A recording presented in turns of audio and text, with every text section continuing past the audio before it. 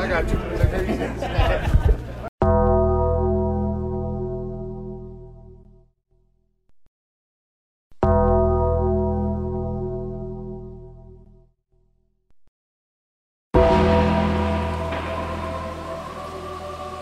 All right, creatures of the night, welcome to Talking Taker, episode 168 of our encyclopedic exploration digging up the career of the greatest professional wrestling character of all time, The Undertaker.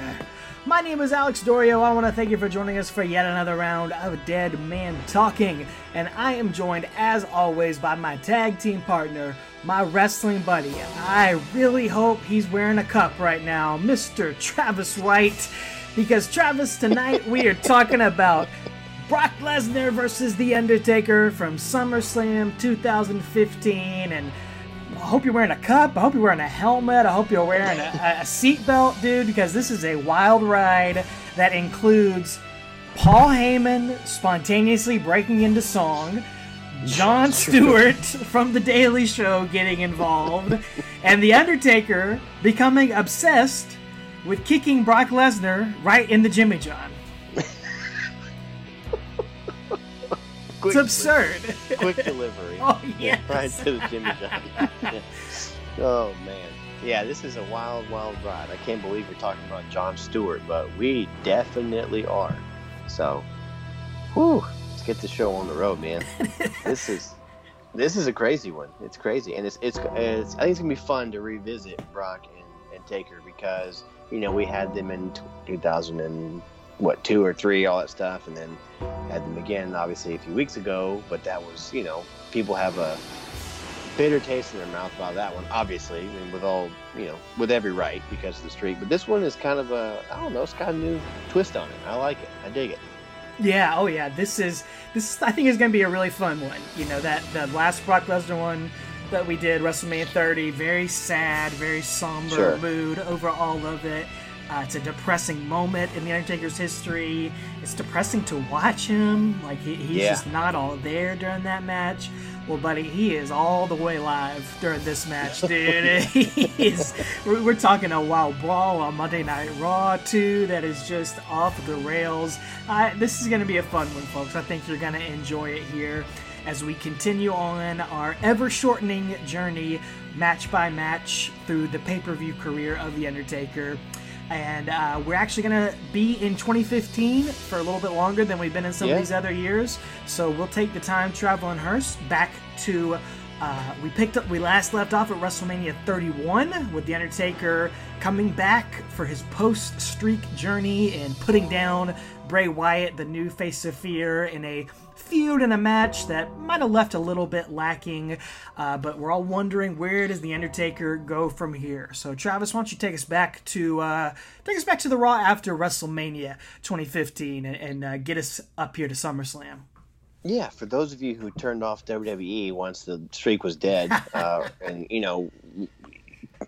join us for last week's episode, and then if you weren't satisfied with that, because Taker beat the new face of fear, then join us for this one, and we'll kind of keep you up to speed here, because the Raw after that, Brock kind of turns face, in my opinion. He destroys everything when he doesn't get his match with Rollins going, and he might actually puts Michael Cole through a table, which in anyone's book is a babyface turn. So. Oh, absolutely. So I wish he would have found Matt Stryker wherever he was. I don't even think he was with the company, but just picked him up by the belt loops and thrown him. Yeah. Put him and Josh Matthews and all these fools.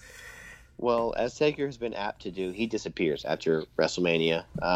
And Brock actually disappears after this night. They, quote-unquote, suspend him, I think. The Authority does, just to explain him getting off TV. So he comes back later on in the summer and is going to get his title shot against Seth Rollins, and he gets that at Battleground. So just want to give a little context to where we are, because, again, Brock is kind of a babyface here. I mean, he's easy to boo when you beat the streak. But then you go on and you squash John Cena. Big face reaction. Then you go on and you're just squashing folks left and right, and they had that killer three-way at Royal Rumble of 2015, him and Cena and Rollins. Awesome stuff. And again, like you said, putting Michael Cole through a table, you're a babyface. He comes back, you're feuding with the heel, the number one heel, who's Seth Rollins. I mean, you're kind of a babyface by default. But again, usually when you're with Taker, he's a he's a heel. So it's weird. He's a tweener, if nothing else. Yes. Like he certainly is at least that, because the crowd is on his side, even if it feels like they're still kind of booking him as a heel. But you throw Roman Reigns in there too. The fans don't want to cheer for Roman Reigns; they'd rather cheer for Brock Lesnar over him. And we're gonna see that throughout this feud with the Undertaker, man. It's gonna be kind of shocking to see some of the crowd reactions here. Yeah, absolutely. So that's going to bring us to Battleground 2015 on July 19th. So fast forward a little bit. This is in St. Louis, Missouri, Scott Trade Center. It's Lesnar versus Rollins for the WWE title. Again, like I said, Brock's basically a babyface here. And I really enjoyed this match. Brock winds up taking Rollins to Suplex City. I think it's 13 German suplexes, which that's kind of his new gimmick here after him and Cena from SummerSlam last year. Hits an F5 and gets a 1 count because as the ref is going to count again, the gong hits and the lights go out. So Taker's music interrupts the count here. The crowd absolutely explodes there in Missouri. They just love it.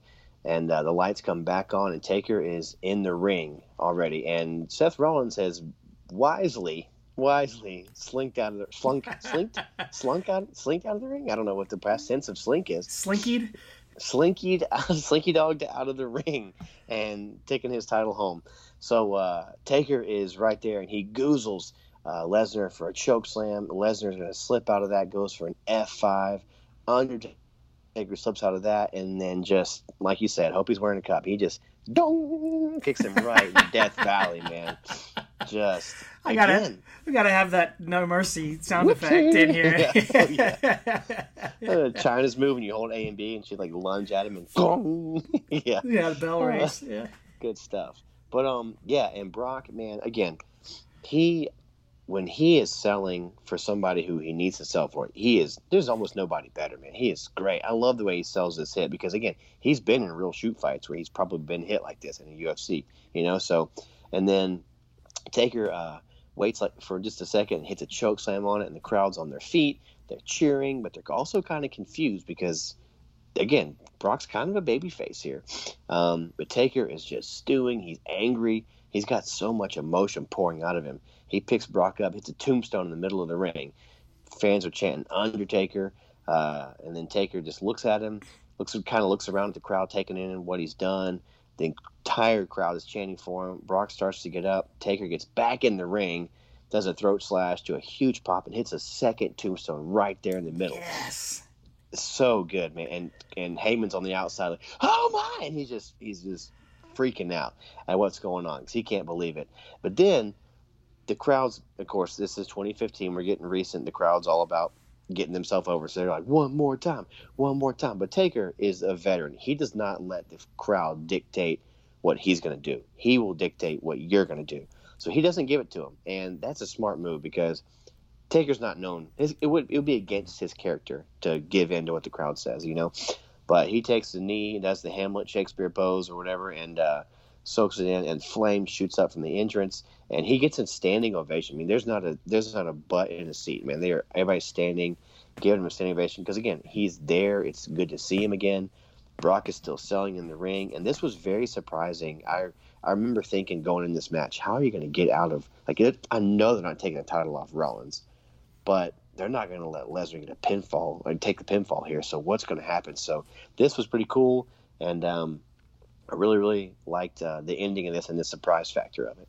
Yeah, normally it's a huge cop out when you end a pay-per-view and end a world title match with a non-finish like this, but right. If you're gonna do it, you need to do something like this. You need to have some big return and a big moment to have it to where the fans aren't just like wanting their money back because they didn't get a finish in the main event. And I don't think anybody wanted their money back after that. If like Bo Dallas ran out and did this, it'd be like boo or something, Curtis Axel. But like this is the Undertaker, right? It's okay. And it was a huge surprise. We had no idea it was coming. Had no idea he'd be going after Brock Lesnar again here. I certainly didn't. As we take it to Raw, the night after Battleground, July 20th, 2015. obviously, we got to begin with The Undertaker here, making his first appearance on Raw since before WrestleMania 30. So he hasn't appeared on TV outside of WrestleMania against Bray Wyatt since for over a year and well over a year here, which is a huge deal to see him here. And I mean, he starts it off as anyone would with a promo here, as he says,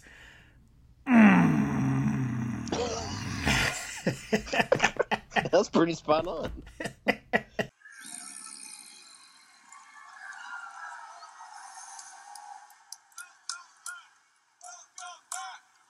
I stand here tonight,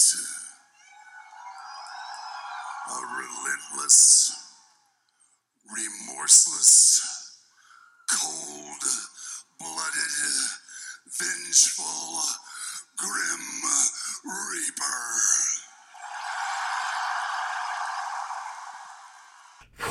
You know you're in for a promo when that's coming in hot. Oh yeah, Coming in you're kicking it off like that. You know it's it's going to be good. Woo!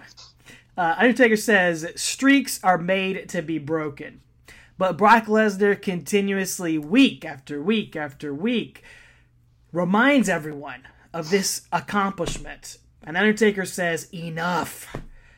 He says Lesnar has taken what was once smoldering ashes and turned it into a raging inferno. And last night was his true resurrection. So WrestleMania 31 didn't count.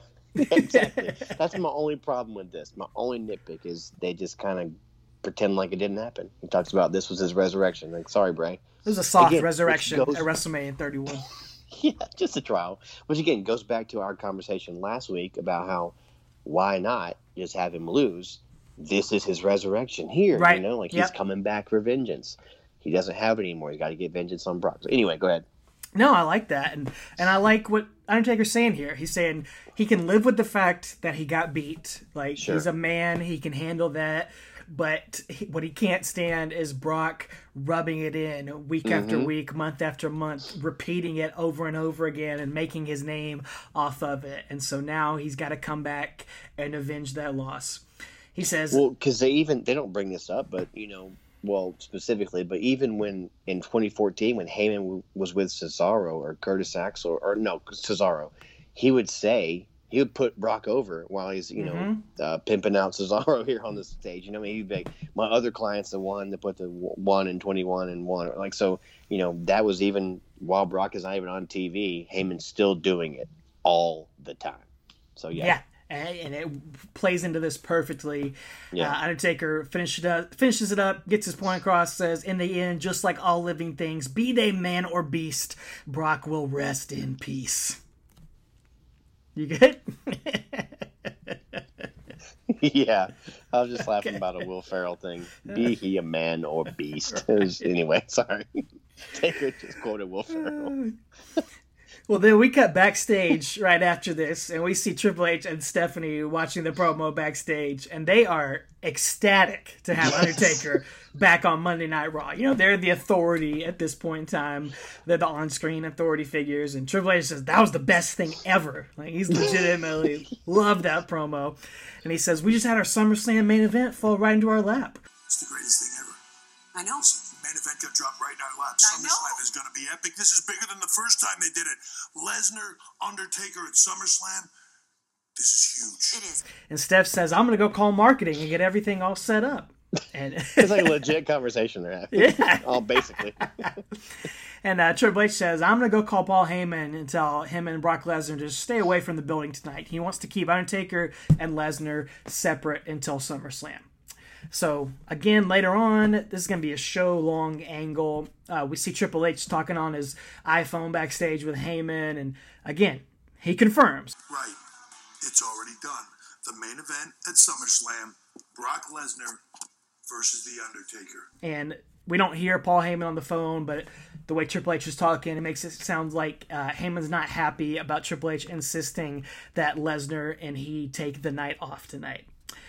Later on, we see Rob Schamberger, who, if you don't know who that is, he's the guy, he makes all these really awesome paintings that WWE licenses. They use them on a lot of their T-shirts. They sell them on their website. I don't know exactly how to describe his art, but you would know it if you saw it. I mean, he makes a ton of stuff for them. It's great, man. He's a great artist. Yeah. You don't... I would have no idea what he looks like, but I could tell from the artwork that he's showing Triple H. You know, that's who it is. That's what he's showing off here. And they're impressed by it, and they ask him if he'll make some artwork for the main event of SummerSlam, Brock Lesnar versus The Undertaker. Do you think you could do one of these for the main event at SummerSlam? You know, Brock Lesnar versus The Undertaker? I'd absolutely love to do that. Yeah? And if you think I'm saying the main event of SummerSlam, Brock Lesnar versus The Undertaker a lot, it's because they say it over and over and over again tonight. It's like you could take a shot every time they say it, and you'd be drunk by the end of the night. But it's comical, but it's also great reinforcement. Like, you know, by the end of the show tonight what the main event of SummerSlam is, and you're not going to forget it. Yeah. So 5 weeks away, and you still already know the main event of SummerSlam here. They know exactly what they're doing. But Triple H gets interrupted in their art lesson from Rob Schamberger as he sees Paul Heyman arriving into the building and storms over to him. Heyman insists that Brock Lesnar has accepted the main event of SummerSlam. You gave my client Brock Lesnar the night off, and Brock Lesnar is not here tonight. He does accept the main event against The Undertaker for SummerSlam, but I'm just an advocate. But Brock Lesnar is not here tonight, and he's only here to offer a verbal response to what Undertaker said about him earlier. You know, he's got to have a rebuttal. It's like a debate. You have to have a rebuttal to what he's going to say, and Triple H allows it. But when Paul Heyman walks away, Stephanie says she doesn't trust Heyman as far as she can throw him, which Triple H has to get in his one-liner. Says, that's not too far. I don't care. I loved it. He has to. The dad joke in me loves it. I love when Triple H is like that. It's amazing. Well, they both agree that they're going to need extra security and about half the locker room to protect the main event of SummerSlam. So we go to commercial and come back, and Stephanie and Triple H are talking to about half the locker room. And I'll let you guess which half it is, too. Yeah, the jobber half. Well, they say that they have a vested interest in protecting the epic main event of SummerSlam, Brock Lesnar versus The Undertaker. All right, everyone, listen up! Thank you. Now, we have a vested interest in protecting our epic main event at SummerSlam, the returning Undertaker against the man who broke his streak at WrestleMania, Brock Lesnar. And Triple H says they will not let these two destroy each other tonight. The main event of SummerSlam depends on it. Their livelihood depends on it. And he says, if our livelihood depends on it, then all of your livelihood depends on it, to all the jobbers in there. And they're not too happy about it, but Triple H says there's strength in numbers, and he says he's not asking them, he's telling them to keep Brock Lesnar and Undertaker apart tonight. So, again, you're kind of getting the idea of what's about to happen right here, which is fine. You know, it's basic storytelling. You can foreshadow stuff as long as it's good when you get to the payoff. And it is, because we go to the ring. Paul Heyman introduces himself. He talks about what happened at Battleground last night. Says Seth didn't win because he was better than Brock Lesnar. He won because of the demonic resurrection of The Undertaker. Heyman says last night was historic because for the very first time since WrestleMania 30, The Undertaker was face-to-face with the man who conquered his undefeated streak, The Undertaker. He says it's been 469 days since that happened. And of course, it was his biggest accomplishment ever. Why would he not brag about it for every single day afterward? It was the biggest accomplishment of his career and Brock's career. But now Undertaker has stripped Brock Lesnar of the most important thing to him, and that is the WWE Championship, or the chance to be WWE Champion. So now they will face in, you guessed it, the main event of SummerSlam. And since Undertaker wants to make things personal, Paul will do the same. And he starts repeating over and over again that his client, Brock Lesnar, defeated your undefeated streak at WrestleMania. And he says it over and over and over again, rubbing it in that obnoxious Paul Heyman way. And then there's so many good lines in these Paul Heyman promos over the next few weeks. I was about to say this is the line of the night, but God, there's so many of them tonight. But he says, "You sold your soul to the devil to exact revenge on Brock Lesnar because my client, Brock Lesnar, conquered your undefeated streak at WrestleMania. You can sell your soul to the devil, but your ass belongs to Brock Lesnar." So good. And it's like Paul Heyman, he's goading Undertaker basically here because he knows that's going to get the gong to happen after he says that. But Heyman, and he looks like he just soiled his pants as the lights go out. He's, oh my God. Undertaker comes out.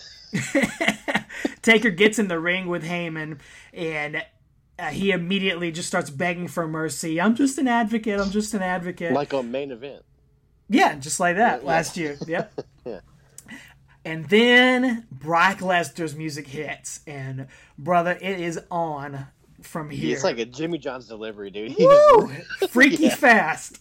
He comes out here. The announcers say, we're getting out of here because, like you said, they all got beat up the night after WrestleMania, and which is they leave, and this whole segment goes down with no commentary, which honestly it makes it even better. Because Lesnar busts his way down to the ring, and he starts immediately throwing hands with Undertaker. Lesnar takes Undertaker down, hits some ground and pound. Undertaker reverses. Triple H, he brings out the cavalry, man. He leads a bunch of jabronis out to the ring and sends the security jobbers out there. Lesnar and Undertaker decimate security, and they charge back towards each other. Then Triple H brings out the actual roster jabronis. I'm talking The Ascension, Primetime Players, Bo Dallas, Curtis Axel, all those Zack Ryder, all those guys coming out here. R-Truth. Like 20 of them. And they split Lesnar and Undertaker apart into separate corners, pull them apart. Lesnar and Undertaker both have like 25 guys each trying to get them apart from each other, which just makes them look even more awesome and tough and strong and powerful. But Brock, he just slips out from out of the corner under the bottom rope and runs to the other side of the ring to get him some more of Undertaker. So they throw some hands some more. The mid-card crew separates them again. They start moving Lesnar toward the entryway. Lesnar escapes again, runs towards the Undertaker. Undertaker's punching anybody in his path. He nails the Ascension guys a couple times because they're closest to him. Gives them some potatoes. And the crowd is chanting, "This is awesome." And it's old school. It's perfect. It's great wrestling angle right here. This time, the Undertaker escapes from the people who are trying to hold him back. He comes after Brock. They have to get separated again, and Brock screams out, "I will kill you!" which is extreme. But Undertaker responds, he's right there with him. He says, "You're going to have to." And his eyes just get bug-eyed, and we finally cut to commercial break from this red-hot segment, man. Oh, my goodness. That's how you go into a commercial, because you know it's not over, and you want to stay for 2.5 minutes to see how they're going to come back. It didn't wrap up with a tight little bow. That package is almost open. You want to see what the rest of the package is. What's in that gift. We come back from commercial, and the mid-carders are trying to get Brock Lesnar out of the arena. But Undertaker comes back after him again. Yes. And they start brawling backstage, and they have to get pulled apart. Lesnar comes running again, screaming that he's going to kill the Undertaker. They get pulled apart. Undertaker comes running after him this time. They're both on the ground. They're just crawling, clawing at each other. And finally, the locker room and some police pull everybody apart. And Lesnar is yelling at the police, "Don't touch me, don't touch me." And he rips his shirt off. You know, it's business time. He's ready to keep going. And it's finally the voice of reason. R-Truth is the guy who's right next to Brock Lesnar saying, "Calm down, brother, calm down." And Brock's like, "All right, Truth, The truth Yeah, shall for set some me reason. free. Yeah. For some reason, R-Truth talks some sense to Brock Lesnar, and he chills out. It's amazing. I love that guy. He's so good. The cops put some zip ties on Lesnar as, again, he keeps insisting that they don't touch him. Yeah, I guess they're out of handcuffs that would fit on his hands. I don't know, man. And they escort him out of here. And I tell you what, man, they went all in on this night trying to sell you on the main event of SummerSlam, and it absolutely worked. They nailed it. They know how to book something awesome when they want to do it. I don't know why they don't do stuff like this more often, because they know it works, and it absolutely worked. And you had two of the best who could pull it off here, and it made sense that it would take 30 guys to pull these apart, especially with their history and their rivalry. And this was just a flat out great pro wrestling angle, man. It was probably my favorite thing we've done since some of the Triple H and Shawn and Undertaker stuff.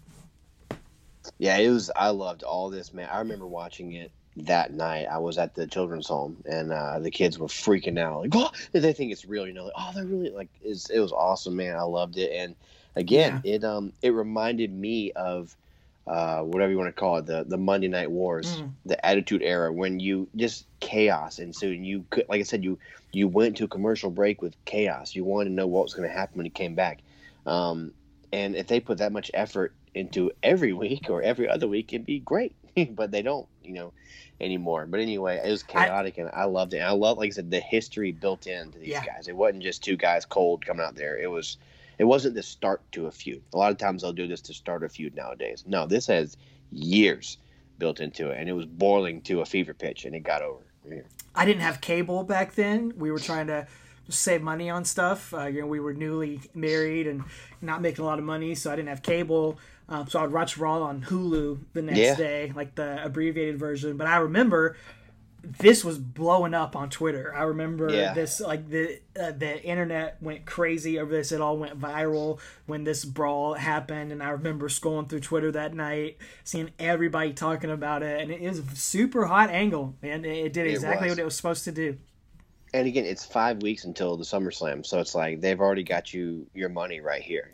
This was all they needed. Event. Yeah, this is it. It's all we need. Honestly, we could skip right to the show and be fine. But how many days you say it had been since they? He said 469, I think.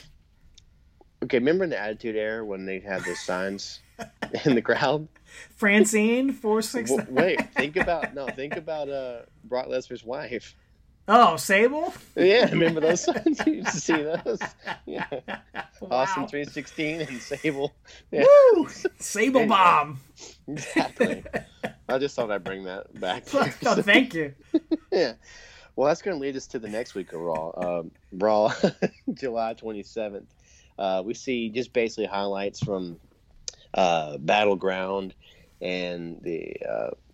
and last week, obviously, and then the Authority tell us that the SummerSlam is going to be bigger than ever. It's going to be 4 hours on the WWE Network. So they really hyped the main event. If you guys don't know what that is, it's Brock versus The Undertaker. Oh, thank you. SummerSlam.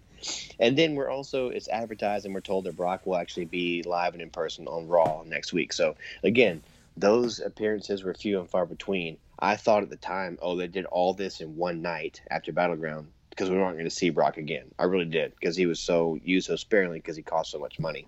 But that's not the case. He's going to be there next week. But I'd be sad, or I'd be an idiot to fail to mention that Roddy Piper actually passes away at the end of this week. I think it was the 31st maybe of July. And I did fail to mention earlier, in June, I believe it was, Dusty Rhodes passed away. So lost both those guys. We lost the Ultimate Warrior the 2 nights after WrestleMania the previous year, like in 2014. So it was a lot of old timers, a lot of guys we grew up watching, guys that feuded with The Undertaker or had interactions with him. Roddy Piper didn't interact with him in a ring, but look at the size of that ham hock. Yes. That's Piper, It's and, iconic. Look at the size of that ham hock. Check out them drumsticks, baby.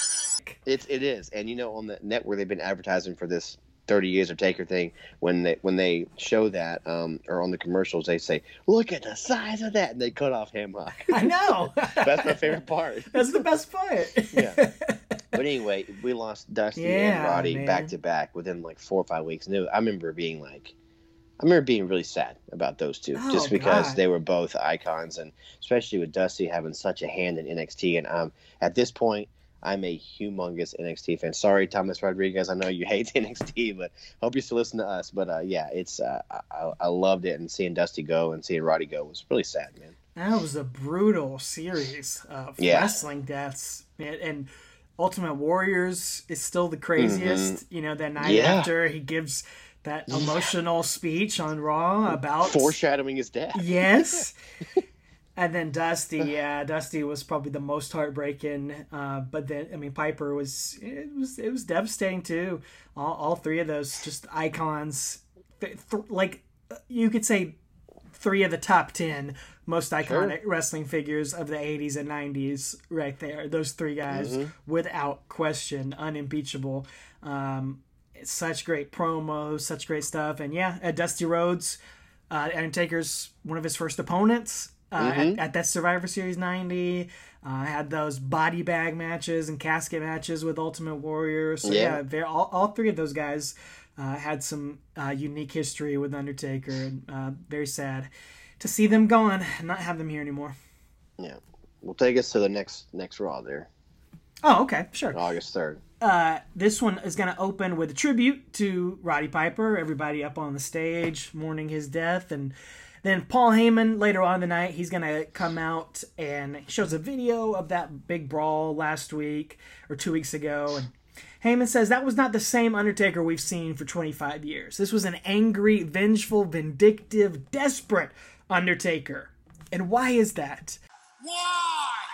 Because when confronted with the fact that he has never been able to beat my client, WWE's angry alpha dog becomes a submissive little bitch when he comes up against the beast incarnate. To wit, I offer nothing. Heyman killing it. He's week on fire, after man. week. Such great lines here. And he's not done. Yeah, to confirm this, I'm sorry. Earlier in that, he showed a video of Battleground and showed Undertaker kicking Brock in the Jimmy, and then he shows a video of Undertaker in the little Jimmy. Maybe that's why he listened to Hard Truth. Oh, that could be it. Oh my word! Anyway, Heyman brings out Lesnar, and Lesnar's fired up, dude. He goes over to the stairs by the side of the ring and rips off the top half of them and tosses them in the ring. And he decides he's going to stand on top of these stairs like he's a statue or like he's in the Olympics or something. He just won the gold medal as Paul Heyman stands underneath him and showers praise upon him. But it's great. I mean, it's a great visual here. Heyman says the last time WWE sanctioned a match between Brock and The Undertaker left the show in an ambulance, spent a week in the hospital, and had to take a year off. It's all true. True. Yeah. Heyman says if the fans really want to peek behind the curtain, he tells them that The Undertaker begged Vince McMahon for a rematch at this year's WrestleMania. Which I have not heard that before. I don't know if he's shooting here. I don't know if he's making that up for the sake of the storyline. Because Undertaker, he hasn't talked about that in any of these interviews or anything that he's given. But it could be true. I'm not sure. There could be some truth to it. But Paul Heyman says The Undertaker begs for nothing. That's how desperate he is. But Vince McMahon refused because he knew what would happen the next time Undertaker would fight Brock Lesnar. And that's why Undertaker took things into his own hands, costing Lesnar the title, forcing the WWE's hands, and making this rematch. So Paul says, since Vince wouldn't make it for WrestleMania, he says at SummerSlam 2015, this will be the match that is too big for WrestleMania. There you go. Which is a nice tagline for that. And at SummerSlam, his client Brock Lesnar will focus on the repeat of Eat, Sleep, Conquer, Repeat. Heyman guarantees he's going to take a trip to Suplex City. He starts getting fired up. He starts speaking in Latin I can't even or transcribe what he's saying, Nope. but it sounds great. It could be nonsense for all we know. Maybe St. Ridley Sandos can transcribe it for us or something, but he is just like preaching out there. Last time, you needed a year to recover. This time, you will need last rights over your career. Dominis, y nomine Patri, y Filii, y Spirito Santo. Amen. You will rest in pieces because you, Undertaker, have met your match because you are going to Suplex City at the hands of my beast, your conqueror, Brock Lesnar! And even Brock Lesnar knows what a good promo that was, because he jumps off the stairs and he's like shaking like he's got goosebumps on his arm. Yeah. He's got this huge grin. He gives Heyman a high five, pulls him in for a hug. He's like legit hype after that promo. And I was too, just watching it back. It was awesome, man. I dug it, I dug it real good. Like I said earlier, he wasn't done that night. He was going to lay it on thick there. And it was, man, he's knocking homers every time he's on the mic here. Give him crap for what you will backstage, or he's a liar and he doesn't pay people. But when he's on the stick, nobody's better than Heyman. He's earning his paycheck, no question. Oh yeah. Well, that brings us to the next week's Raw of August 10th, and we have a video package highlighting the Brock vs. Taker too big for WrestleMania. So again, I like that they're tagging that as a tagline. Makes you want to, it's good marketing. Good job, Stephanie, calling the marketing department. Yeah, they were on it. Yeah. So then we're going to have some footage of Taker with like voiceovers from different wrestlers putting him over, lots of highlights of the streak. Then we get highlights of I think Stone Cold, Big Show, John Cena, Kofi Kingston, Ryback, The Miz, Natalya, Booker T, Shawn Michaels, Roman Reigns, pretty much everybody. All the main guys. Yeah, just hyping up the streak. And then all of a sudden Paul Heyman interrupts, and he says that he's tired of hearing about the myth of The Undertaker, and he wants to talk about the myth of Brock Lesnar. Then we hear from Triple H and Ambrose and Orton and Rollins. They talk about how Lesnar's just unstoppable. And we see footage from the streak being broken at WrestleMania 30. And then we cut to Randy Orton. He says that you should have seen cameras on the people backstage because you had the same reaction as the guys in the crowd. Because, again, as a shoot, they didn't know. So they were all probably shocked as well. So, Austin says that, he thought it would never happen. He still can't believe it did happen. We fast forward to Battleground, which, again, I hate that they completely skip over WrestleMania 31, but they fast forward to Battleground, and Ambrose says that the second that Taker showed up there, you knew something was happening. You knew he was coming for revenge, and Roman Reigns says that low blow that Taker gave was symbolic of how far he's willing to take things to get revenge. So they're putting over how he's a different competitor than he was at WrestleMania 30, and we see the pull apart from a few weeks ago and hear different people highlighting who they think is going to win. I think Big Show and Rollins pick Lesnar to win. JBL picks his boy Undertaker. Stone Cold says it's a must-win for Undertaker, so he has to win this. But just really putting both guys over huge as the main event of SummerSlam going forward. So really, really cool stuff. I enjoyed it. Well, then later on that night, we get something very unique on the WWE Network. They do a special called SummerSlam Reckoning, The Phenom versus The Beast. It airs immediately after Raw, and it's basically that video that you just talked about, Travis. It's like a 20-minute version of that. Yeah. So it's a lot. It's all the same talking heads, all the same interviews, but it's an extended walkthrough the rivalry over the past year between Undertaker and Lesnar. So it starts off with WrestleMania 30, which Big Show says it was like the day the music died. Which I like that quote on there. And Seth Rollins says the match was uncomfortable and disturbing to watch. And we do get to see some really cool alternate camera angles of the match and of the crowd. There's actually, if you go on YouTube, it may be on the network too, but they have a, I think it's called the director's cut of this match. Oh, okay, yeah. So it's like a cinematic version of this with all sorts of different angles and stuff. It's neat to watch if you've never seen that, and if you can stand to watch the match again. Right.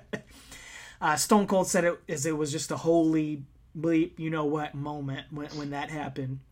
And then they move on to talking about what happened afterward. JBL says he didn't know if we'd ever see Undertaker again after that. And we get some of that backstage footage of Vince asking for help, for medical assistance for The Undertaker after he collapses backstage. And then they spend some time talking about Brock's dominance over the past year and a half since he broke the streak. Stone Cold says he's a Frankenstein. He's only missing the 2 bolts in his neck. Which, great. Great. I love that. Thanks, Stone Cold. Great.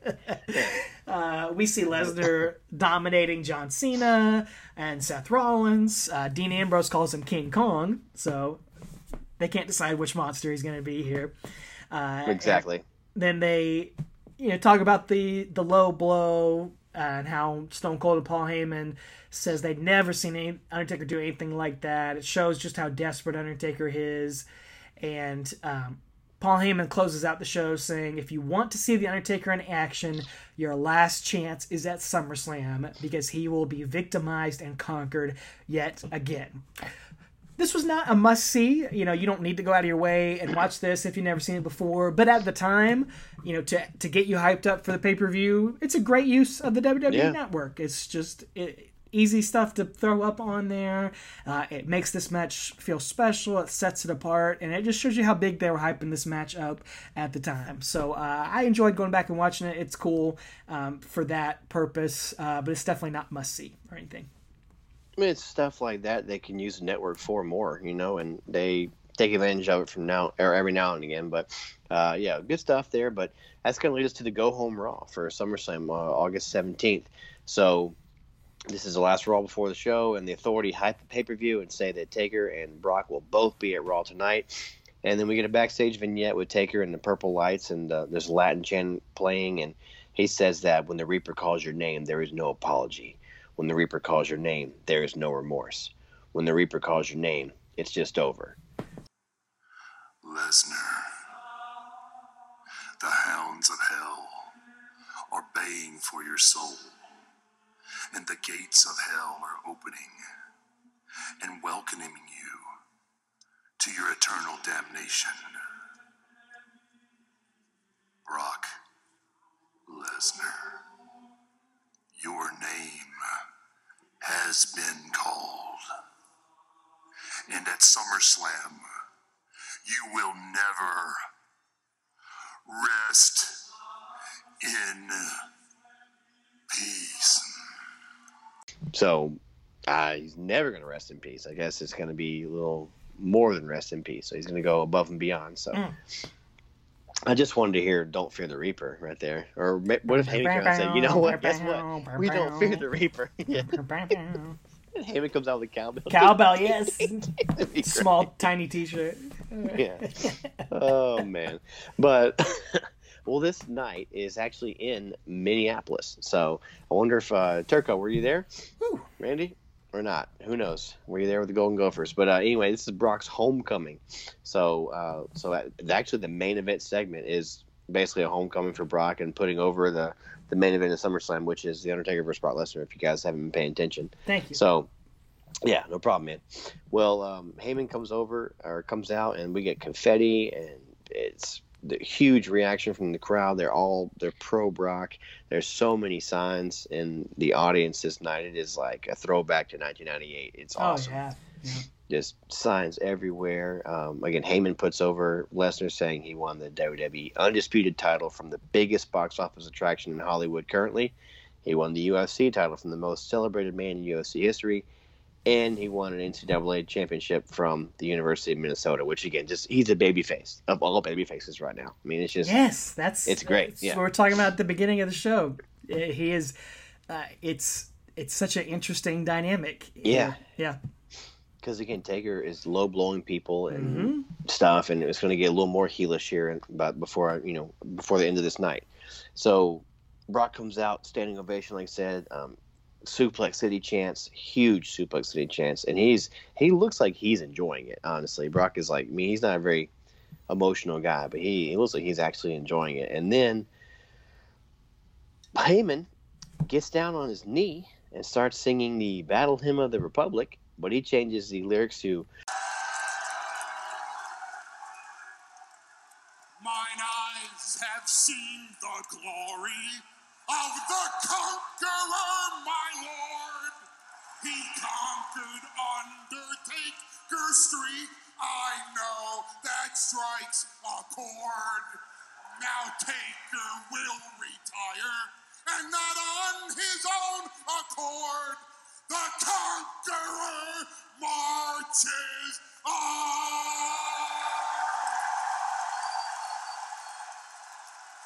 Glory, glory, Brock Lesnar!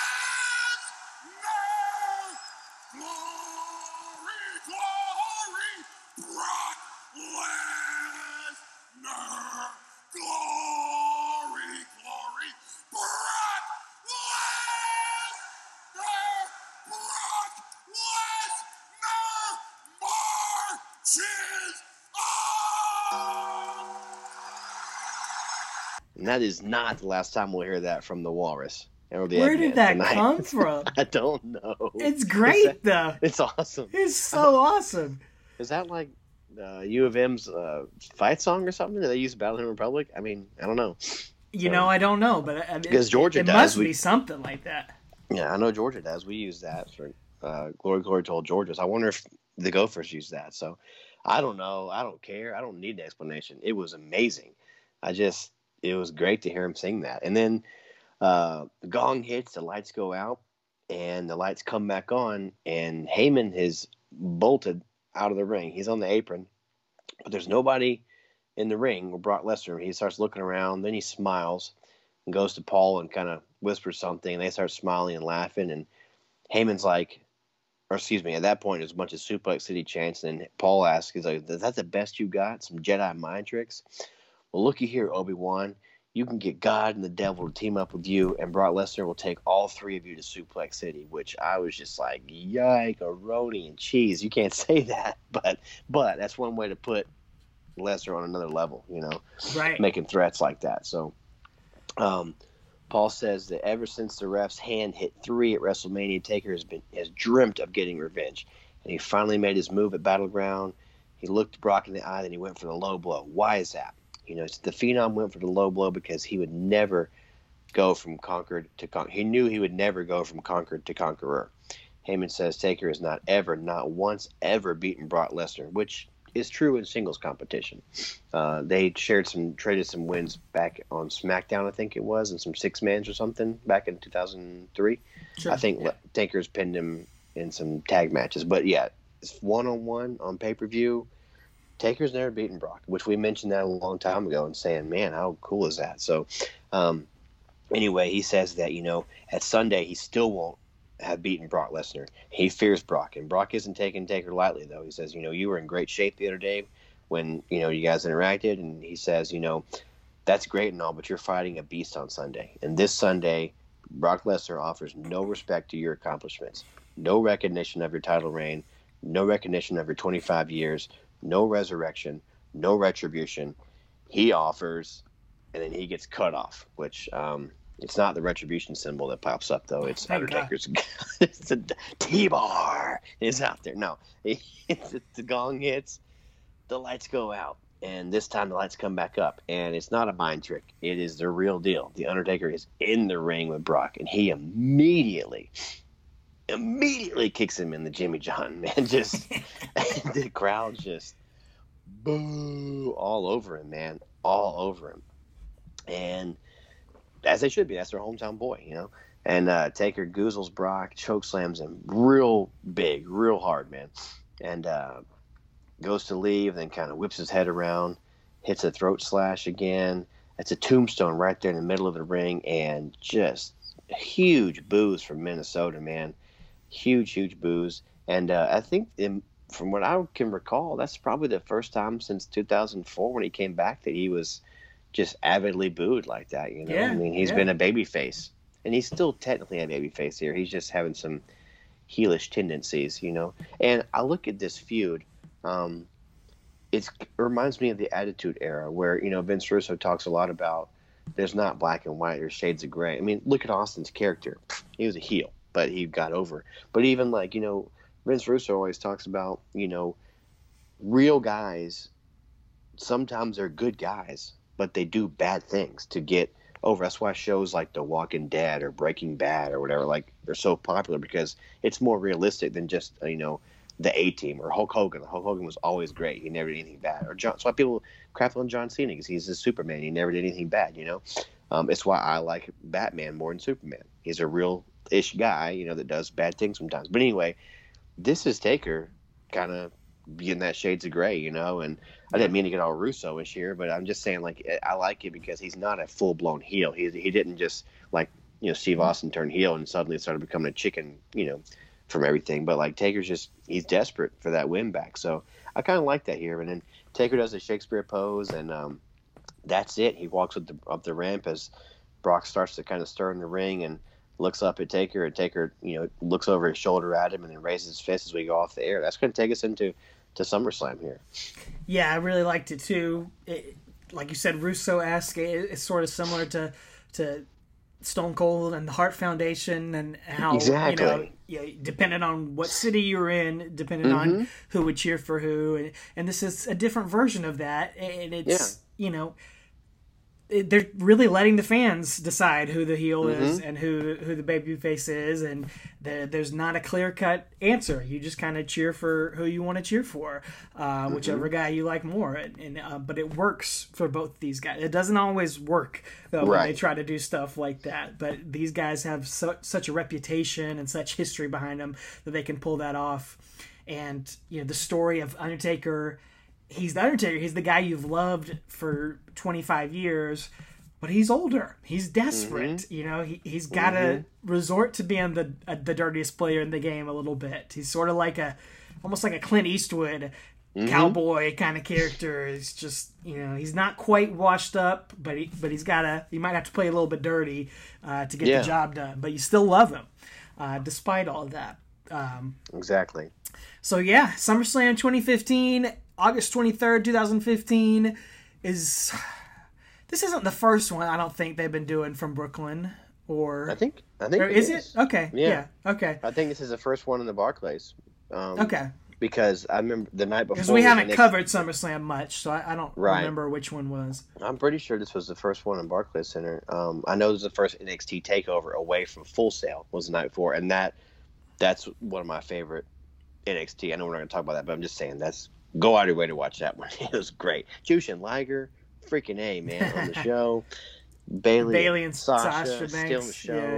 Yeah. Finn and Kevin Owens and ladder match. It was great. That was great. Very much enjoyed watching that one. Yeah. Back in the day. Watched this one back in the day. I know both of us did. For some reason, I got a gift card from WWE for being like a day one subscriber from WWE Network around this time, and so was I. Yeah, you didn't get one?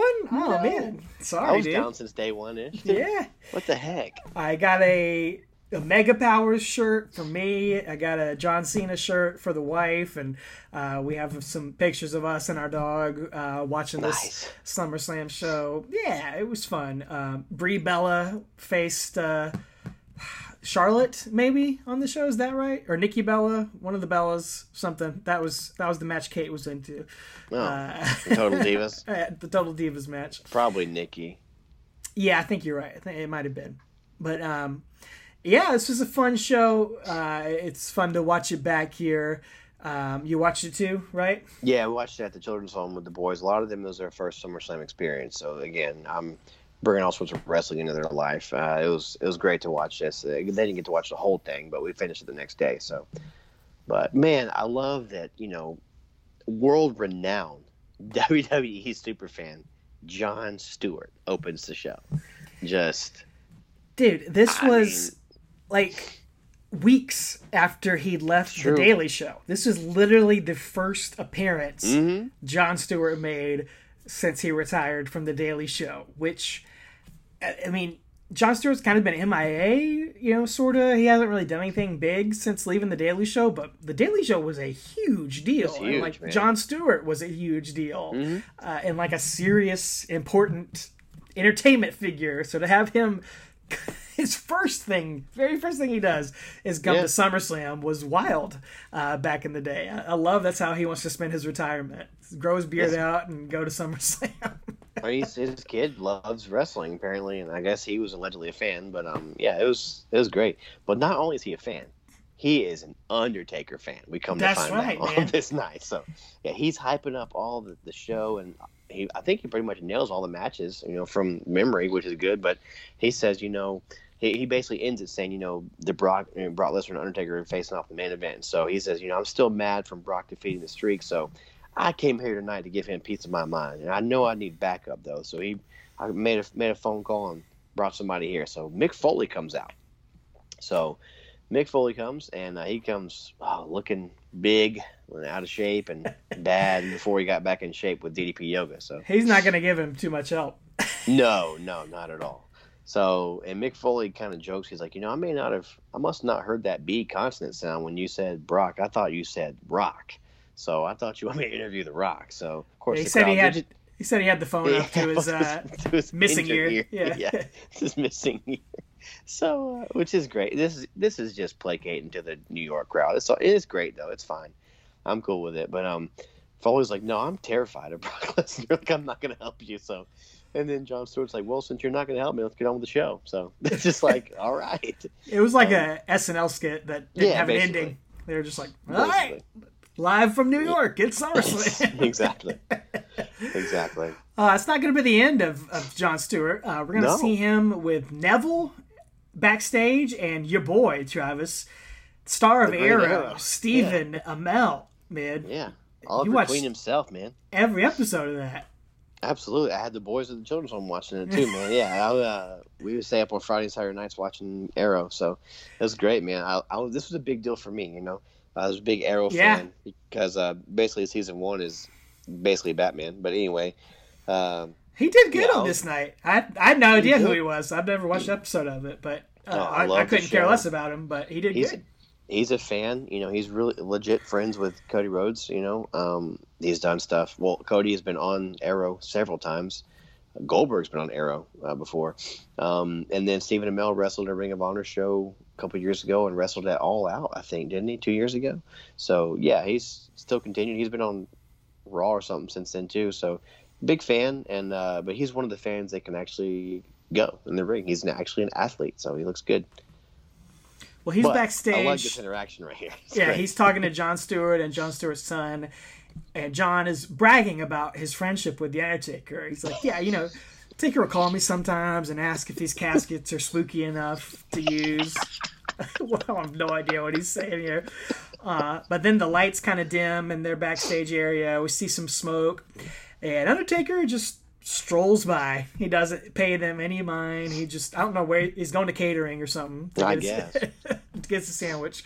And just walks right by these guys. And they're all just kind of like, they watch him walk by, and then they just kind of like shiver afterward and go back to talking. And Stewart asks for Neville and Steven's autograph on his son's white T-shirt. And that's it. Don't make it up my son. Just write your name. Just It's going to sell it on eBay, I guess. Yeah, that's great. Well, then later on, it sort of reminded me of like Leslie Nielsen stuff, Oh, yeah. like back Yeah. SummerSlam '94, just silly, goofy stuff. I didn't mind this part. I'm not a huge fan of what he does later, but I didn't mind this part of Jon Stewart's interaction. So, Oh, you didn't like him getting involved in the World Championship match? not really. But he's going to knock on Lesnar's door later, and Heyman comes out, and they shake hands, and John's like, "May I have a word with Mr. Lesnar?" And Heyman's like, "No." And John's like, "Well, why? Is it because I'm an Undertaker guy?" And Heyman's like, "Well, what happened when your guy fought my beast?" And John's like, Yeah, you're pretty happy about that, right? The victory. You know who wasn't happy about that? Wrestling fans. See, that's what I am. I'm a wrestling fan. And The Undertaker had perfection. He had a streak that hadn't been seen at 21-0. You know who people remember? Joe DiMaggio. He had a streak. You know who they don't remember? The guy who ended that streak. So let me ask you something. When you watched WrestleMania, were you happy to see the fans' faces, the disappointment and the sadness of those people who paid good money to come out and see perfection? But there you are every week as the advocate, rubbing salt in the wound of every wrestling fan everywhere. They came out to WrestleMania that day hoping to see magic, affection. It was Christmas morning. They had that present. They opened it up, and they didn't get a puppy. You know what they got? You know what you gave them? You and the guy with the head and the shoulders and the dagger on the chest. You know what you gave them? Cole. Are you happy about that? What do you have to say about that?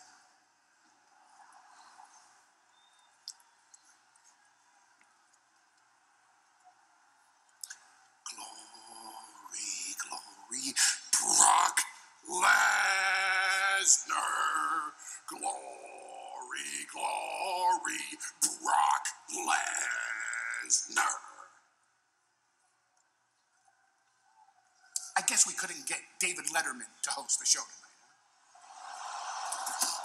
So it was just like, yeah, it's pretty dirty. That would have been fantastic. Oh, yeah. Only if Jerry Lawler would have interacted with him. So. Oh, yes. Oh, man.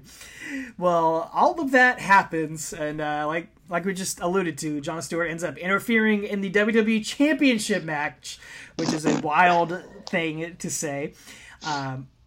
But this, of course, is the main event of SummerSlam, as has been hammered into us. What's the main event? The Undertaker and Brock Lesnar. Oh, no title, but it's bigger than the title. The match bigger than WrestleMania.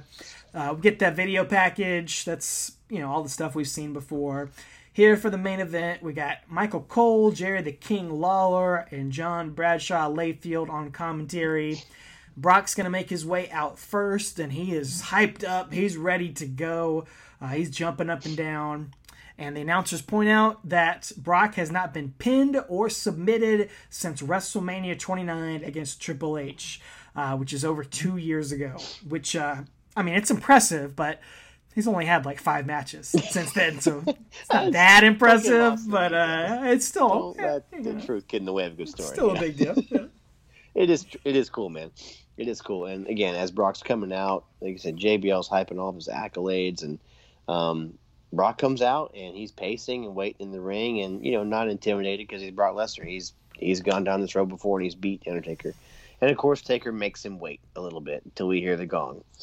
The lights go out, Taker's music hits, and he comes out through the smoke and the flames. And tell you what, it wasn't an initial pop. Like it gets real big once the silhouette of Undertaker actually comes walking through the smoke, and he's got that classic gear like he had at WrestleMania 31. Those leather pants and the kind of the singlet top and the leather jacket. So just looking all gunslingery, as JBL likes to say, the gunslinger. So once he walks out through that smoke and fire, though, the Barclays just goes nuts, man. There's something about this guy you can't get enough of. The announcers make a really good point, saying that the Undertaker has never defeated Lesnar, but he no longer has the streak, so now he's fighting with nothing left to lose. So that's true. Where he's coming from on this night, which I like that point. We get a fantastic camera shot. Again, kudos to the camera crew of Taker raising the lights, and we're kind of far off from it, so we see the flames going off behind him up on the stage. Just a really cool visual there. And we don't get the full Undertaker entrance because Brock Lesnar comes rolling in straight after Taker before he can even get his jacket and his hat off, and before the bell even rings. He starts unloading on Taker, but Undertaker gets up, he gets some shots of his own, hits a big boot, and then clotheslines Lesnar out of the ring as we're getting started hot here. I love this opening, man. It's just, again, it reminded me of 1997, 1998, 99, just Austin and Taker stuff, just attacking each other. And again, it's personal. This is a personal thing. You're not waiting for the ref to say, "Are you ready? Are you ready?" No, Brock's like, "Let's go." But he also kind of puts himself in that heel position here by doing that initially first too. I mean, there's no clear cut heel babyface, but Taker's going to get cheered like a maniac because he's Taker, and so Brock kind of puts himself in the heel persona right there doing that. But yeah, Taker, like you said, clotheslines him over the top and just removes his jacket, and it's just like, let's go. And then commentary keep talking like, this is a different Undertaker tonight that we've got in the ring, folks. Well, Lesnar, he takes his time getting back in the ring, but he does finally get in there. Charles Robinson rings the bell, and Lesnar comes running straight at Undertaker again. He gets a takedown, UFC style. He goes for a pin, but Undertaker sort of elbows his way out of the bottom, and he stuns Lesnar a little bit, rocks him a little bit. And the crowd here, they're chanting pretty loudly for Undertaker in the Barclays Center. But then some others start chanting Suplex City. At this point, I'd say it's about like 70-30 Undertaker-wise. But that is going to change throughout the match. And Taker's going to immediately start working the left arm, goes up for old school. But, of course, dude, you got the beast in there with you. You can't hit it that early. So Lesnar pulls him off into an F5 position. But Taker slips down and goozles him, but Lesnar knees out of that and backs Taker into the corner, starts shouldering him in the corner like only Brock Lesnar can do. Taker's going to boot out of it, and then Lesnar's going to hit an overhead belly-to-belly suplex on Taker, which, again, he's going to hit an overhead belly-to-belly suplex on The Undertaker. And this guy is how old at this point? I mean, 50? Yeah. You know, and he just tosses a 50-year-old man over his head. And then Heyman goes, now we go. Because, again, that's number one of suplexes. But this match is probably the match that they wanted at WrestleMania. This is Taker redeeming himself. He's showing, I can take suplexes and not get knocked out. I'm not going to get my bell rung. And just starting it off with that overhead belly-to-belly. Again, that is impressive, A, for Brock to do, B, for Taker to be on the receiving end of, you know? Yeah, that's exactly what it feels like here. This is the comeback story. But we got to wait a little bit for that as Undertaker, he travels to Suplex City. He's got that first-class ticket as Lesnar hits a German suplex, and Undertaker sells it huge. And Brock goes for a second German suplex, but Undertaker's able to drop down to his knees, and he just kind of scurries on his knees and pulls Lesnar into the turnbuckle. I love that. That was a nice counter. Undertaker gets up, hits Snake Eyes, big boot, sends Lesnar out of the ring. He rams Brock into the barricade on the outside and then into the other side of the ring, sets him up for the apron leg drop, and Brock's got a little blood on his face. He's kind of from a weary shot from Undertaker, so that's going to add to things here. And the crowd is just loving it, man. We're getting Undertaker's greatest hits here. They're applauding him. And JBL points out that this is Undertaker's first non-WrestleMania appearance since 2010. And Michael Cole tells us it is the Undertaker's 16th SummerSlam appearance, which is wild. And that Undertaker has more SummerSlam wins than anybody in history. So I'll have some more stats on that at the end of the episode. I did some math on some stuff. Yeah, and this is Taker's first SummerSlam since 2008. And JBL is also... he's loving this comeback right here. He's loving all this stuff because he says this is the Undertaker from the late 90s everyone was afraid of. Like, this is the one that instilled fear in everybody. So I love how much he's getting into it as well. They're going to trade punches back and forth, and Taker's going to goozle Brock, and Lesnar slips out and hits a German suplex. Hits one more, and, of course, the crowd's chanting, counting up with him every time, you know. Taker's going to pull himself up slowly. Brock is waiting for him. Which, again, we've talked about in the past. I know you mentioned a few weeks ago how seeing somebody, like, wait for the guy to get up for their finisher is, like, so lame sometimes. Like, just hit it. If it was real, you're going to hit it and then go for it. But, like, there's something about seeing Lesnar wait because he knows he's in control and he's going to instill more. It's like like a lion just picking at, a wounded gazelle or something, just, like, watching it struggle while he's going to go in for more. Like, he just defies everything, like all, logic here. And just like, it's just great to see him do it. He's the one guy that can get away with it. So he's just waiting. And Lesnar's going to hit another German suplex. And then Lesnar's just kind of bouncing around the ring, taunting and just kind of starts laughing at Undertaker just while he's kind of smirking at himself like this is easy, Well, Undertaker wisely slides out of the ring at this point to take a little breather. The crowd has got the dueling chants again, Undertaker, Suplex City, and I'd say it's about 50-50 at this point. The crowd is really torn between both these guys. Brock starts tearing apart the announce table, but Undertaker catches him, and he's going to go for a last ride on Brock through the table, but Brock gets out of it, turns it into an F5 through the announce table. Undertaker lands sideways with his ribs like right on the edge of the table. Pretty ugly looking here, but the crowd is telling us that this is awesome. They love it, man. They love it. Brock slides in the ring, and that rib looked rough when it hit the side of that table, man. So Charles Robinson's counting the count out, and Taker does what he does best, man. He makes it in at the last second. And Brock's face is kind of bloody at this point because he sweats like a banshee, and it's just sweat and blood all over his face. And Brock's waiting in the ring, and he says, "I'll kill you, you SOB. Come on." He's just taunting Taker, and Taker's struggling to get up, and this Brock's standing there, and then Taker kind of pulls himself up, almost in a callback to his matches with Shawn and Triple H. He's kind of on his knees, and he looks up, he says, "Well, you're going to have to." And I loved that, to me, that parallel between where he was in the Shawn and Taker position, or Shawn and Triple H position there.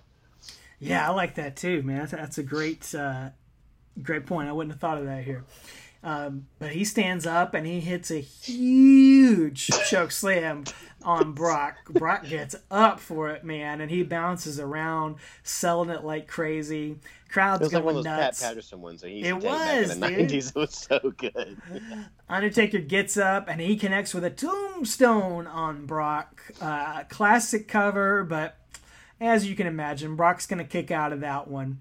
And then we get just the most iconic moment out of this match. It's been in a million GIFs and memes ever since then. Lesnar sits up and he starts laughing in the Undertaker's face. But then the Undertaker sits up right next to him and he starts mocking Lesnar, laughing at him, and then hits an uppercut on Lesnar while they're sitting on the ground. Iconic, hilarious moment.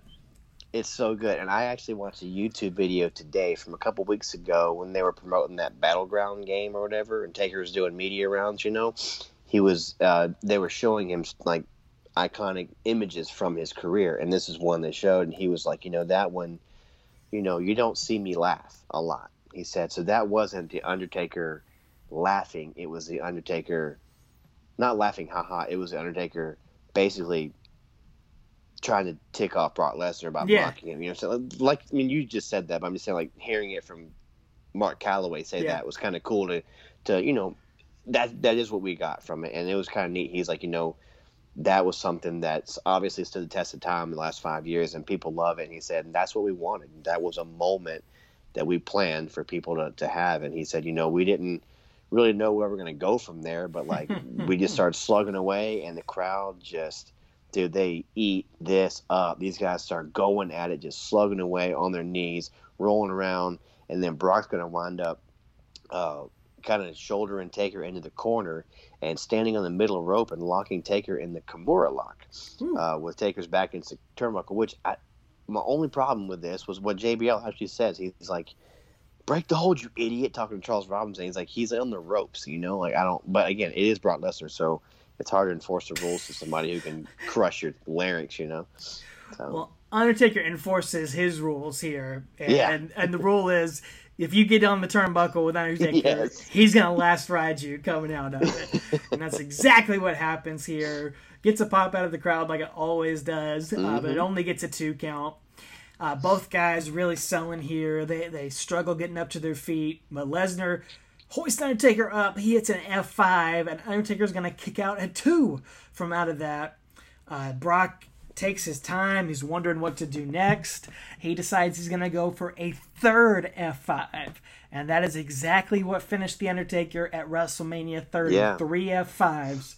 So Lesnar goes for a cover, and The Undertaker kicks out of a 3rd F5. Oh my goodness. It was crazy, man. I remember I could not believe it when I watched it because, again, that's what put him away at WrestleMania. So you assume that's the end of it here. And even Heyman. I know he knows what's happening, but his character, he's just silent on the outside. He can't believe that just happened. He's just dumbfounded because he knows, like we do, that's what put him away at WrestleMania. So what's going to happen next? Brock does not know what to do here. Undertaker kind of seems like he's got nothing left, and he's coughing in pain. And Brock is going over towards him to figure out what to do. But Undertaker has suckered Brock Lesnar in. He cinches in the Hell's Gate. He's trapped him in it right in the center of the ring. But he doesn't quite have it all the way in because Brock is able to wrestle out. And he locks in that Kimura lock right there in the center of the ring this time. Yeah, and Taker kind of slides up a little bit, trying to get some leverage, and Brock's shoulders go down. So Charles Robinson jumps around the other side of where they are and positions himself, and he's going to go make the count. Hits his hand to the mat one time, and then suddenly we hear the timekeeper ring the bell. It's just like ding, ding, ding, ding, ding, ding, ding, ding. And so Charles Robinson gets up and goes over and is like fussing. And the timekeeper like, "What are you doing? I didn't call for the bell. What's going on?" Like, this timekeeper's like big leaguing him, I guess. I don't know. But and then Paul Heyman's up there on the apron. He's like, he tapped out. He tapped out. So Brock is posing because he thinks he won. And all of a sudden, we see from behind, with all this distraction, Taker's going to hit a tremendous Death Valley blow right in the Jimmy John from behind. As the extra foot long right there, right in the extra cheese, extra pickles, extra mayonnaise. Undertaker locks in the Hell's Gate on Brock Lesnar again right here. And that low blow took everything out of Brock because he starts fading. But Brock Lesnar goes out like he can go out, and he gives Undertaker the middle finger while he passes out from the Hell's Gate. He falls out. Charles Robinson calls for the bell, and the Undertaker has defeated Brock Lesnar for the first time ever in singles competition via referee stoppage. So obviously, extremely controversial, confusing ending here. As Undertaker, he is exhausted. He's out of it. But he got the desperate win, and Charles Robinson raises his hand. And the announcers start saying it. They start explaining things to us that the timekeeper saw Undertaker tap out, and that's why he rang the bell. But, as the announcers point out, that's not his job. His job is to go off the ref's call, and he got ahead of himself ringing the bell. Exactly. Yeah, JBL is the most mad about it. He's like, it's not his call at all, and Paul Heyman's arguing with Charles Robinson as Taker kind of poses and kind of gets out of dodge pretty quick here. He doesn't really soak in the win here because he knows what just happened. He knows what happened. So Brock finally comes to in the ring and gets up from, passing out. And then at this point, we're going to see a replay of where Brock has Taker in the Kimura. And we do, in fact, for the first time ever, see the Undertaker tap out. He's tapping on Brock's leg. You actually see it, and you see it in slow motion again. And JBL says that the unthinkable just happened. The Undertaker tapped. First time in 25 years we've ever seen that. But it's not official because he didn't actually lose that way, so it doesn't count as an official submission or tap out. Right. Undertaker's music is playing, and Paul Heyman, he will not let it go. He gets in the ring. All right, he gets out of the ring and goes over to the timekeeper's area and starts ringing the bell, man, over and over again, and starts screaming, "No, no, no, no, no, no, no, no, no. I saw it. All of you saw it. We all saw it. Your winner by tap-out submission, the Beast, the Conqueror, Brock Lesnar."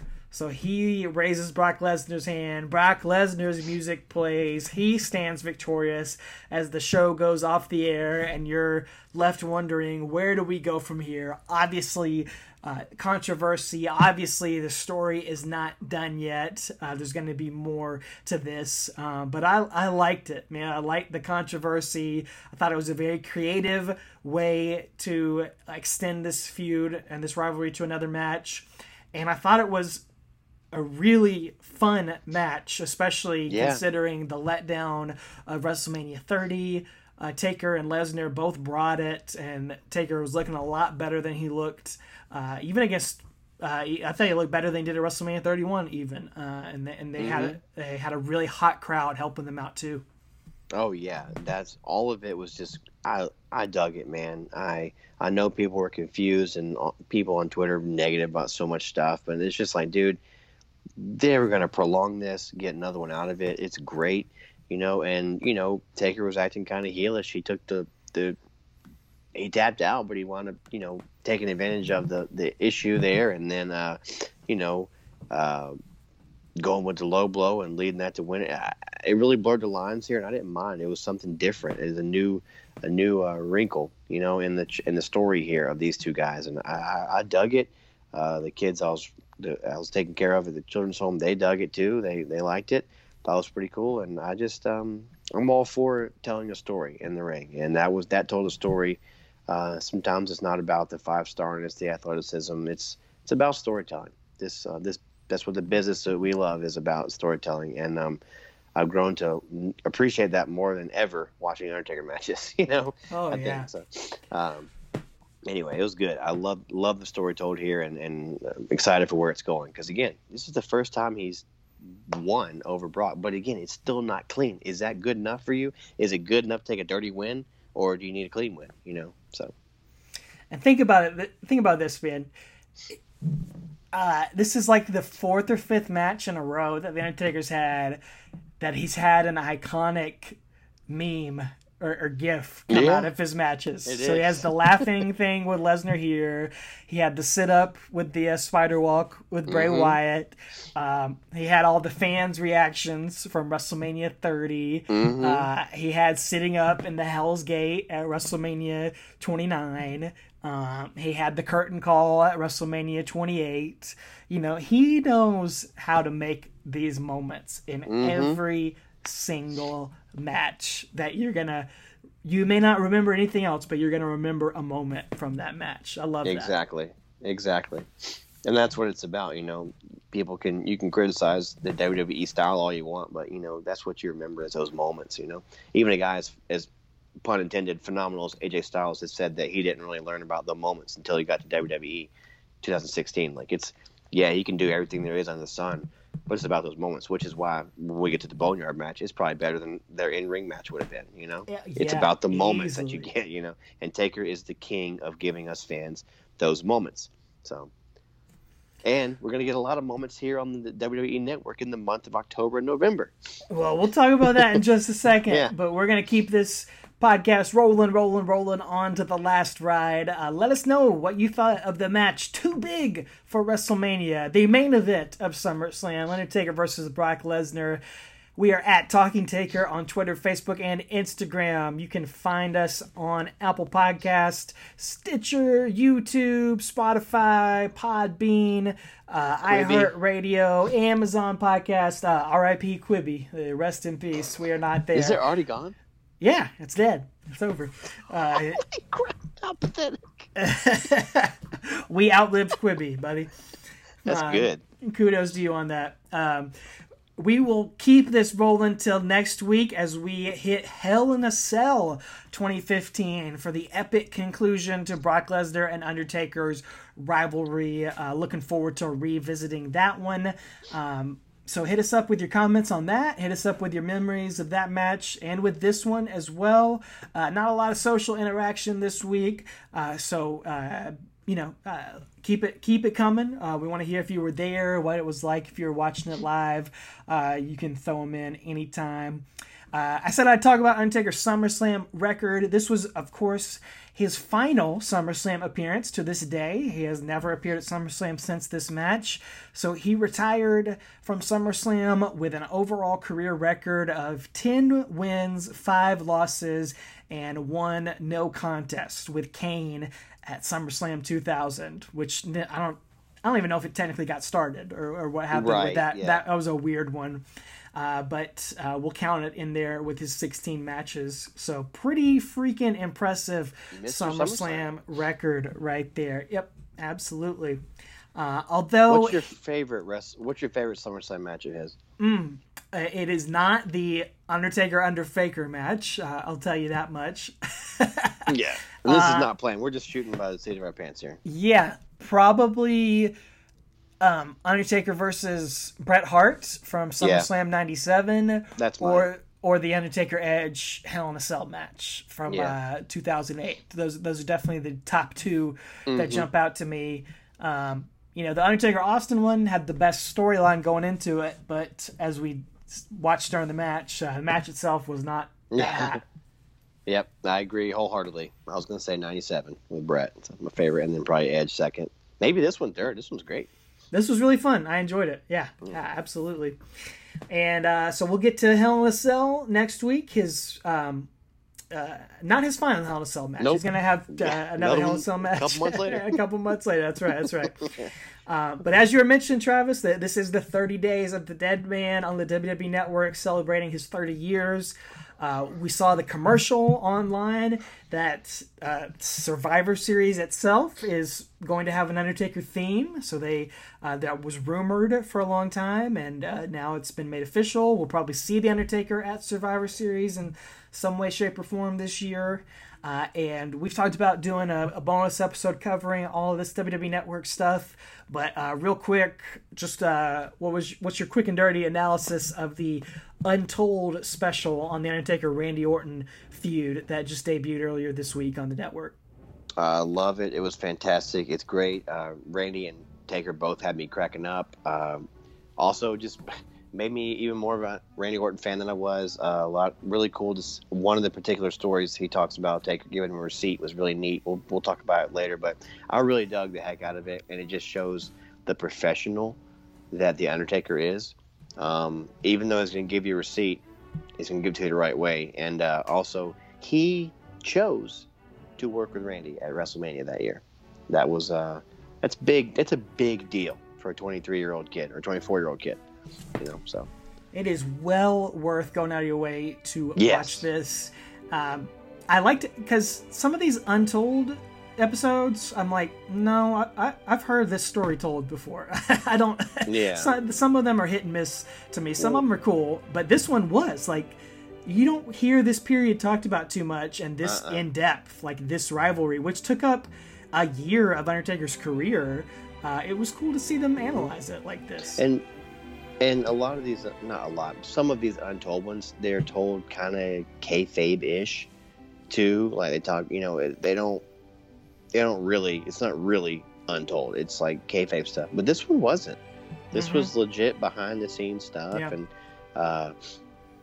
you get to see and hear how much Randy Orton's grown up too. And he owes a lot of that to the Undertaker. We'll talk about that. There's laughs in it. There's tears in it. There's good stuff. There's blood in it. So blood, sweat, tears, laughter, all that. Really, it's like it's like 45 minutes. It's worth watching here. And we'll talk about that eventually here on the show. We'll do it more in depth. Quick shout out to someone who bought a t-shirt from us on TeePublic. So I saw we had a t-shirt sold earlier this week on our TeePublic sale. So thank you to whoever bought that. Show us a picture when you get it, and we'll give you a shout out, you mystery person out there. Of course, go to teepublic.com to pick up any of our merch and support the show. And thanks to Jeremy Bagley, who created some just bonkers graphics to our episode, which was a pretty wild episode last week. We had some ridiculous references on that episode. So thank you for Jeremy, our unofficial graphics guy, for coming up with some stuff insane. there. Oh, it was hilarious. He's a regular Rob Schamberger, he is. Absolutely. Absolutely. And finally, just want to encourage all you creatures of the night to go smack down your vote on November 3rd. This will be our last episode before Election Day here in the States. So download our podcast and listen to it as you wait in line to early vote or to vote or whoever you vote for. Just go out and do it. So that's my public service announcement. That's all I got for tonight. Well, and thank you guys for listening. Again, we appreciate that there's anyone but us to listen. Again, there's lots of content out there, and so we appreciate you guys digging into our show and sticking with us. And if you were there at the Barclays Center on this night, if you were there the night before, they billed this weekend as like a triple threat. It was TakeOver, SummerSlam, and then Raw the next night were all in the Barclays. So that was a big deal. So if you were there for TakeOver or for this as well, let us know what you thought. What did you think about the screwy finish? Again, this is, to me, it's what they call a dusty finish, which is Dusty Rhodes. That's his stuff, man. And we talked about him passing away earlier. So this was a dusty finish, but I loved it. It's great, good storytelling. Let us know what you thought about this. Were you excited for it or not? And other than that, ladies and gentlemen, like I said, smack down your vote, stay safe, and as always, take her easy. I'm looking forward to your match. I'm really here for the Taker. He's kind of a buddy of mine. He's always calling me up and being like, "Really? Yeah. Do you think this casket's too spooky, or it's just right, or this music?" He's trying stuff out on me, and then just.